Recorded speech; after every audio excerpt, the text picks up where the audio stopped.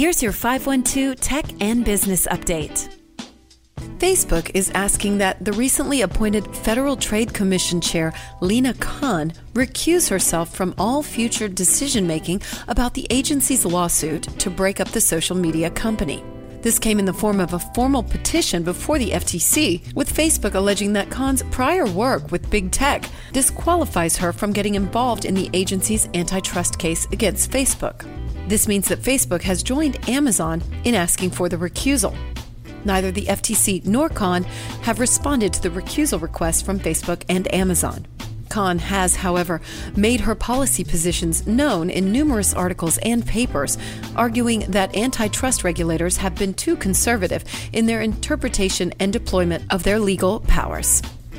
Twitter is shutting down Fleets. Fleets are Twitter's version of stories, which are posts that disappear after a period of time that have grown popular on platforms like Snapchat, Instagram, WhatsApp, and Facebook.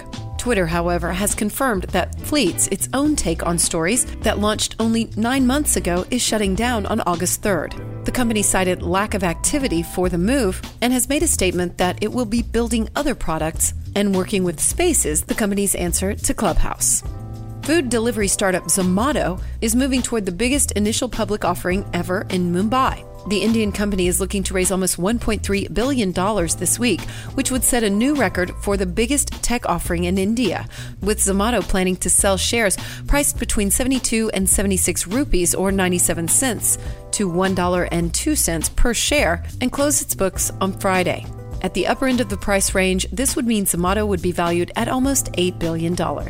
India has had many tech unicorns, that is, companies that have reached a valuation of at least $1 billion while private, but none of them have gone public before.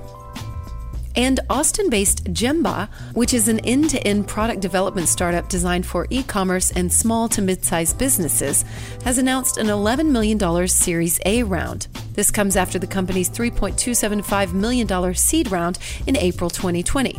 This brings Jemba's total funding raise to $14.4 million. Jemba plans to use the new funding to further develop their platform and grow the company's employee headcount and network of partners both overseas and domestically. The company will also double its 70-person team in the next 15 months and triple the size of its engineering team.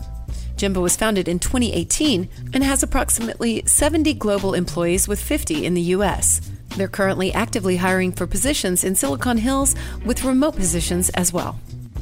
And that's your 512 Tech and Business Update. I'm Amy Edwards.